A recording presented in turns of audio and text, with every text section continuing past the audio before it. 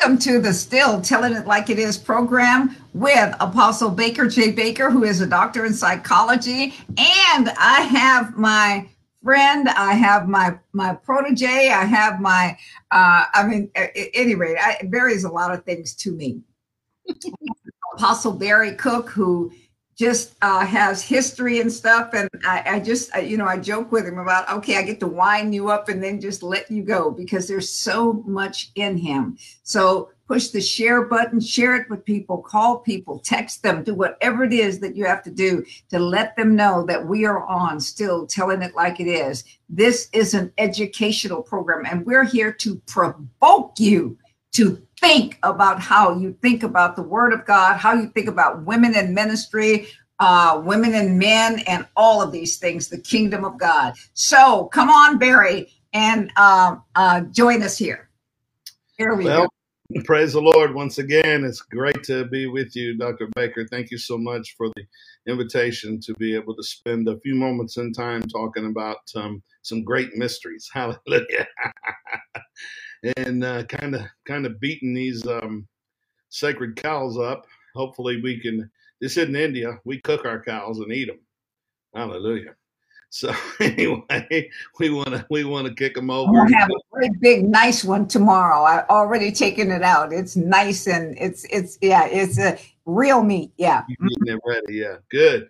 Well, we've been talking about in Timothy, in 2 Timothy and 1 Timothy chapter 2 specifically, where Paul is verses 11-15 through 15, where Paul is dealing with women in the church again. And as we've continued down this series, and we were talking a little bit about the calling that Paul had and that he was pressing forward and the results that he had in Acts chapter 19, kind of giving a history around what Paul was dealing with in that city spiritually.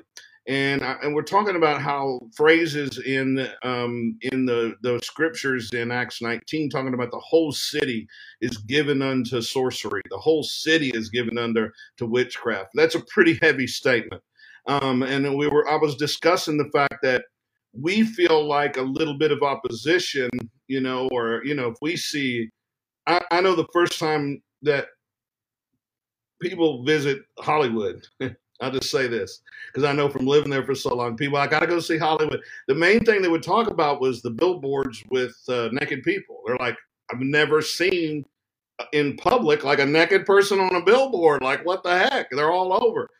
And, and it's such a big deal to them that it's there. Now, people living around, it's normal. They see it. That's mild compared to other things. The point is, we feel like that penetrating up above the norm is such a big deal that a lot of times we overlook what they were dealing with in the scriptures. Paul here, the whole city is given over to it. So when they're coming in preaching opposite, they're talking about these things are wrong. Christ is the answer. This is why. This is idolatry. It's against God. I mean, they're coming at this stuff. They didn't bow their knee. They didn't avoid talking about it. They didn't just say, well, we're going to have another prophetic conference and not talk about it, because they understood if they were to do that, what a stupid mockery that would be of the prophetic for them to even say something that dumb and not deal with stuff in their own city prophetically. Yeah. Touche. Anyway, for whatever that's worth, for all those prophetic ministries out there. But remember that Timothy was at Ephesus. Now, this should connect us with the truth of Ephesus, where Paul was writing in Timothy. He was writing to Timothy about the situation he had left him to pastor after the great revival in Ephesus, which is, it's a lot to say. I'm just trying to move it in a very small package. But in that epistle, Paul gave the revelation in Ephesians, in the Ephesians epistle of the great mystery, the marriage of Christ to the church, Ephesians 5. And this is something, we keep bouncing over on multiple of these programs. And that is the creation of the redemptive motive is woven throughout that passage. And that's where we always use, matter of fact, I'm preparing wedding ceremony this week, and I'm, of course, making reference to some things out of Ephesians chapter 5. And I'm always reminded, don't think about the fact that Paul said this has nothing to do with marriage. It has to do with Christ and the church. And I have to dismiss that out of my head. But most people, when you say that, it goes right past them. It's like, that's not talking about marriage, huh? No, I'm talking about in Ephesians 5 where he's talking about marriage. Yeah, that's not about marriage. No, yeah, it is. I'm telling you, it's right. Okay, go down to the verse 32 or 33, whatever it is, and read. What does it say? I'm not talking about marriage, but Christ said, oh. Well, anyway, this is the marriage. I'm like, they're just so used to seeing it one way.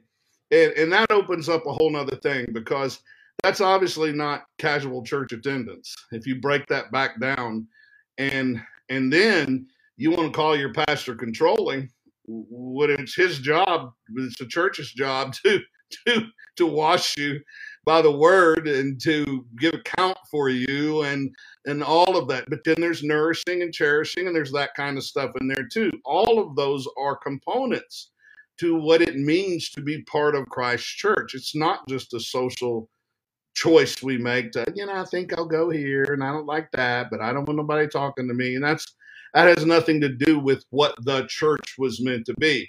So the husband and the wife are seen in this human marriage, and they're woven throughout the divine marriage of Christ and his church, because it's a great mystery. It's a parallel how these two work together, which means, even the ceremony that we do do we have to do that legally? In a lot of states, you don't have to, but yet we still do it because we put an emphasis and a focus on this event. And that's why people say, well, we don't have to have church membership. I understand, but we're not magnifying. We're just saying this is a big deal to these people. They want to be right. They don't want to just, I'm going to go over there. I go over there. No, it was a big deal. It was somebody that was saying, me and my family, we're going to live here. We're going to connect. We're going to be a part of this, and I have a responsibility to you and you have one towards me, and let's do this. Let's make this work. So, this is Paul's dealing with all of this. So the references to marriage, to husbands and to wives in Ephesus and Timothy are linked in this way. The historical setting of the cult of Diana in Ephesus helps us understand this controversial passage. I know it took a minute to get to that statement, but I in the past, like I said, I make quick statements and people are like, I don't understand what you're talking about. So I'm really trying to keep it didactic in nature, But before really looking at that passage, there's a great. I'm going to read this little thing by this guy named Lanny Hubbard that wrote a great book called The Ordination of Women, and he says Paul wrote the epistle to Timothy, who is the bishop of the church in the city of Ephesus. The city was the largest, most influential city in all of Asia Minor. Paul saw that a strong church in this location was critical to the gospel penetrating the whole region. This is why he personally spent 2 years there, getting everything off to a good start. The book of Acts records the events of this ministry there. It was highlighted by great demonstrations of power and by great resistance from some of the local people. The city was affected by several things that greatly influenced that society as well as the new church. First, there was a presence of many cultic beliefs and practices that were now integrated into the church. So this gave rise to many false teachings that affected the way that people thought, and those often came into direct conflict with the teachings of the church. The nature of these false teachers not only adulterated the truth of the gospel, but they allured people back from Christianity to their old pagan ways. Now, why this is important is because when you understand, and I'm going to talk about this just for a second. So Diana, not only did the religion of that time was sustained, understand the region of that time was sustained by the religion of Diana. The region, I'm going to say it again, Ephesus, before Paul came into town, the economy was sustained by the temple of Diana. She was the governing church, as we say. Other people might have existed, but she was the big dog there. You know, she ruled. She had more effect over people and everything else. Her beliefs. Diana was believed to be the creator of life. She was a fertility figure that was responsible for the creation of mankind. Therefore, all men owed their existence to her and came out of her. And this was the belief in Ephesus. So this places a female as the origin for men. Okay, this was the teaching. So this is what he understand. Why am I saying all this? Because people are going to run around quoting that scripture as to why women can't speak in the church. And it's ludicrous. I mean, every other place he's encouraging women what to do, but then we don't take the time to learn. And a lot of people say, well, I don't need to hear all that. Okay, well then quit saying that women can't teach, because that's not what the scriptures say. She believed that Diana believed that she was a source of all wisdom and knowledge. So truth was going to come from them. Understand, when Paul went in there preaching against this stuff, he had a huge task before him. I mean, how many people do we hear say today, you know, well, they just didn't receive me there? Well, like I said, Paul's first and second missionary trips, he wasn't received there. I mean, he had a tough time. Alexander Coppersmith turned the city on him. Another time, it says the whole city turned against him. Not one stood with me. What did he do? A year later, he comes back again with another team and hit it again. And this time, he got a breakthrough. You know, that's the difference too. It's like God, that's why I say about callings. That's why I left off on the last one on callings. When it's in your call to do something like that, you can't stop. You can't quit. And if you do for a period, it's like Jeremiah said, it's like fire shut up in my bone. It's not gonna go quiet, because you'll stand before God one day and God will question you, not on how great you were, but on whether you were obedient to what he told you to do or not. And we have a choice. When a calling comes to us, we have a choice. We can say yes, or we can say no. And I don't think that God holds it against us. I don't. Because he says there's many called, if you're chosen. I mean, it's something he knows we have to step up and receive something. So all this stuff about people just don't receive me and they don't understand me and they don't know. Welcome to the ministry. Yeah, but they went over there and they received and they did all this or this. I mean, I can't explain your call. I mean, when he called Paul, all he told him is all the things he was going to suffer. That's it. He gave him no great, glorious promises. He just said, let me tell you all the things you're going to suffer for my name's sake. And then Paul, every time Paul repeated his testimony, he went back through the story. And the Lord told me how many things I would suffer for his name's sake. He's like, that was his calling. I mean, can you imagine that today? People, oh, you're not in faith. You know, oh, that's not faith. I mean, he's like, look, I know what I got to deal with. You know, he knew he was going to have to wrestle with this stuff. He's wrestling with doctrines that were contrary, and they put women in a different place. And he's trying to preach a new level of equality. He's trying to bring the women up in their levels of education where they can hear, they can understand, they can draw. At the same time, he's already got women in leadership all around the known world of that time. And even in that city, he had great women that rose up, you know, to be used of the Lord. But he was dealing with issues there. And understand that she was one of the chief Gnostic, what are called Gnostic belief teachers of the time, that placed Eve as the hero of the narrative of the Garden of Eden, which, that whole thing gets into a whole nother side and many perspectives on that. But the bottom line is, according to their teaching, Adam was deceived. He ate the forbidden fruit. It was not the fault of the woman. She was innocent. She didn't want to do it. Adam made her do it. I mean, it's just different, you know. So she was innocent. He was guilty. She was forced by the man, and that's why women shouldn't submit to men. That's their teaching. And it's still written. You can read that stuff. You're like, wow, that was, yeah. Now think about that scripture. Paul's like, you can't just usurp your authority because you're a woman. Nor can a man do it just because he's a man. I mean, he's trying to say, either one of you, there's got to be a divine order to stuff. And so the presence of a female deity as the leading god of the region demonstrate the place that that gender had in society. The fact that the leading god was females showed a very high social status for females in that culture. So their senates, that normally in other places were predominantly run by men, now they're changing over and being run by women. So the fact that the leading god is female brought that social status into a different place. It shows that women greatly influence commerce, which again, it's funny that so many places in history where women were left and men were gone, or men all went to war. And there's so many stories in these in histories where the women were back, the men go to war, and no men came back. And the women grew thriving groups. And it's so funny because they welcome men in and married and all that kind of stuff. And then eventually the men would take back over after they became strong enough and run it in the ground again.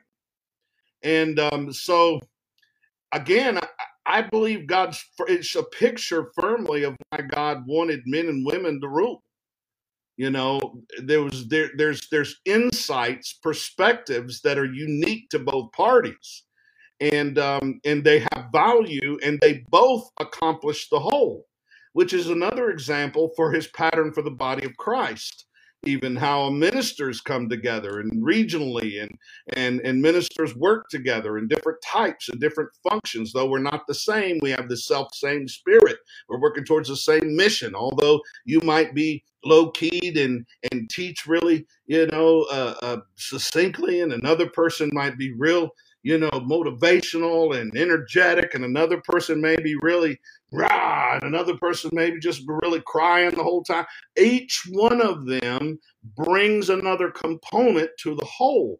This is why today's people who are so pathetic, trying to make these men structured speakers and presentations out of everything, and then we wonder, we have great services, so the measurement has become money instead of lives changed. It's become money. And so what's our excuse for not producing life changes? We had a fantastic meeting, a fantastic conference.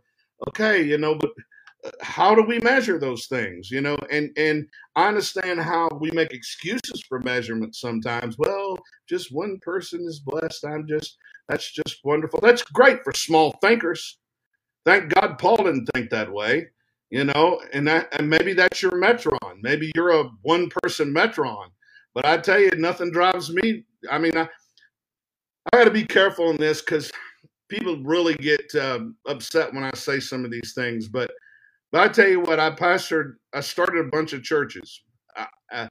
Some of them I shut down within 2 or 3 months. Why would you do that? It was only 2 or 3 months, because you can tell real quick whether it's going to work or whether it isn't. And I'm not going to sit there and drag myself out with 6 people for 60 years. It ain't going to happen. And you say whatever you want to about me, but I say, if they're over there, go find them and pastor them then.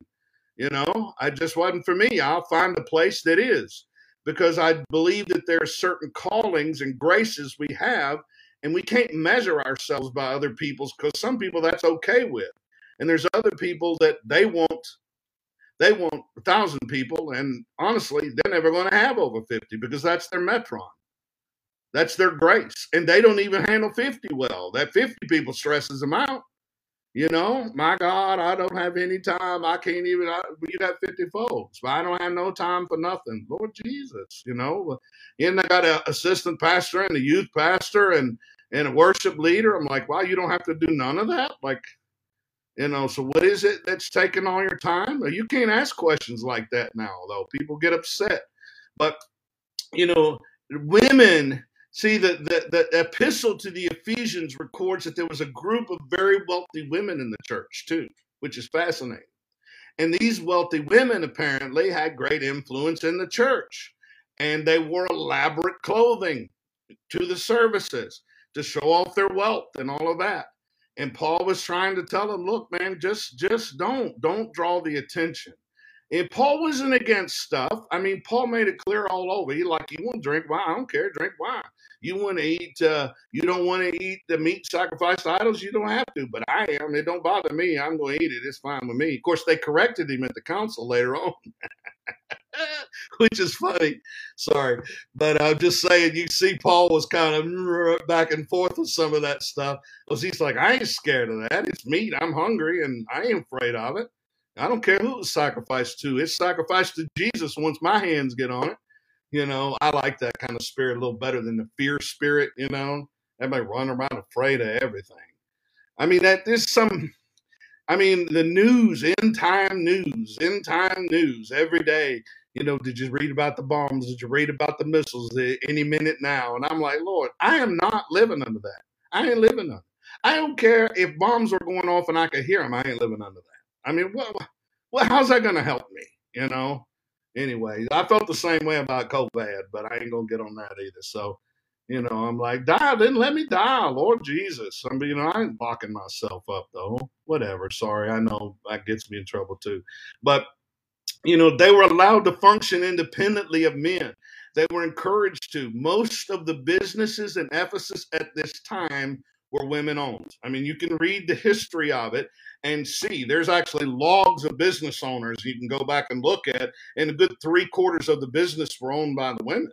And the women were the tax collectors too. So that was because Diana raised leaders. Obviously, she wasn't moved by that. So if a false religion can raise up women, why can't a true? Anyway, therefore, and they're thinking no man had authority over them. And simply because they were male. Funny. That's just the opposite of how we are now. Well, you can have authority, but not a woman. she can't have no authority over a man. But what if she's just? Still doesn't matter. What if she's honest? Still doesn't matter. What if she's humble? Still doesn't matter. What if she's fair? Still doesn't matter. We'll still take the bozo over because he's a man. You know what? That's called stupid. That's just stupid. It's not even a good business move. It's not good wisdom. I mean, we got women out there running multi-million-dollar companies, but we ain't gonna let a woman pastor 50 people. Shut up. So stupid. Sorry, it's just it gives insanity. It's ignorance. This produced a social condition, a matriarchal type of society at that time in Ephesus, and so the wealth and authority rested in the hands of the women. So women were determined. So understand.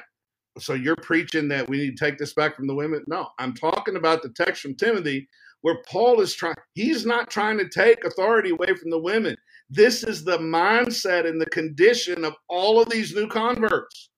And understand, there was 30,000 people saved in one day from this.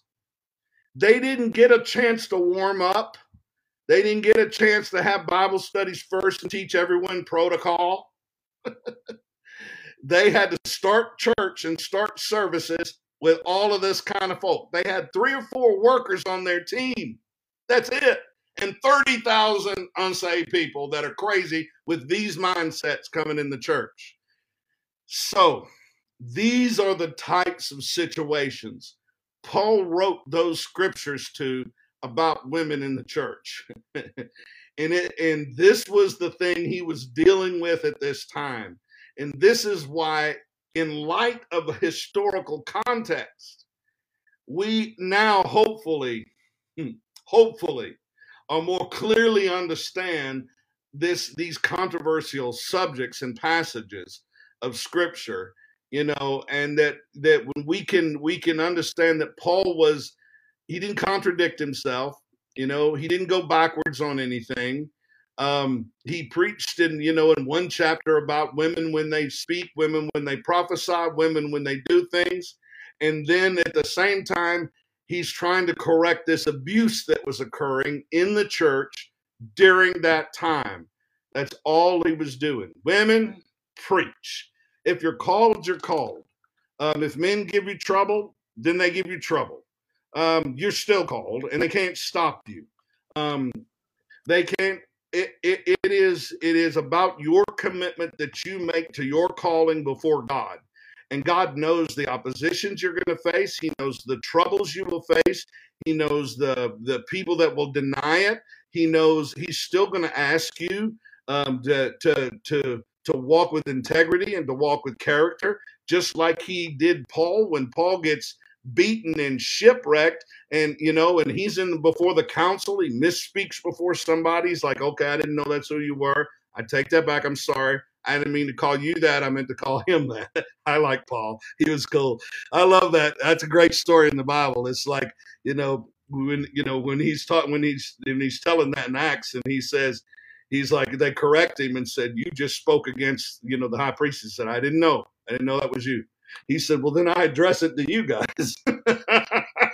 I love him because he didn't let up. He wasn't a pushover. He understood that if his blood went in the ground, his blood would cry out. And we stand in this day today. And bottom line is, if you're called, if you're anointed, if you're willing to be trained, if you're willing to pay the price, if you're willing to sacrifice for the call of God, and I know guys who say, well, I've never made money in ministry. So, again, I love the old phrase the old guys used to say, if there was no pay in ministry, would you still preach?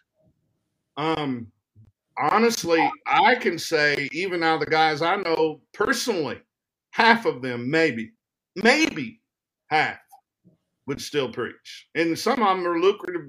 People that are all over and got their name, but I know them well enough to know if you took that away from them, they wouldn't care about it anymore. Their egos would be hurt too bad, number one, because they'd be offended that you didn't want them. And then, fine, if you don't want me, then I'll go over here. And I'm not talking to y'all any. I'm not going to share what I got. And I got a Anyway, I think we charge for too many things we shouldn't be charging for. I know I start to get the metal, and look, I like money just as well as anybody else, but we got 1 minute. Lord Jesus, I better shut up. Let me go with one thing. One of the things of it is this, and I speak this to women as well as anyone else. If you've been called into the ministry, if you've been called by God to do something, there are going to be roadblocks. There are going to be persecutions. There are going to be people that don't want you. But what does that have to do with your call? I know that I'm called. I would do this whether I make money or not, which I don't make money. God has allowed me to be able to do what it is that I need to do, but I'm going to do it anyway. If there was no money in it, and I told the people, I said, looks like I'm paying to preach to you. Well, God is the one that supplies the money in the first place. He says the earth is His and everything in it. And as long as I seek the kingdom of God, everything I need is added to me anyway. So it does not matter. If people want to give, they give. If they don't, they don't. And we're still going to do what we're here to do, because we're still here telling it like it is. And we will be back. And I pray that guy's question was answered that he gave to Apostle Barry. If not, ask him again and he will re-answer it. So we thank you again and again. We'll be back next week when the Apostle Barry, Apostle Baker, whatever. Anyway, still telling it like it is. Thank you. And if you want to give, you have the information on the screen. Bye-bye.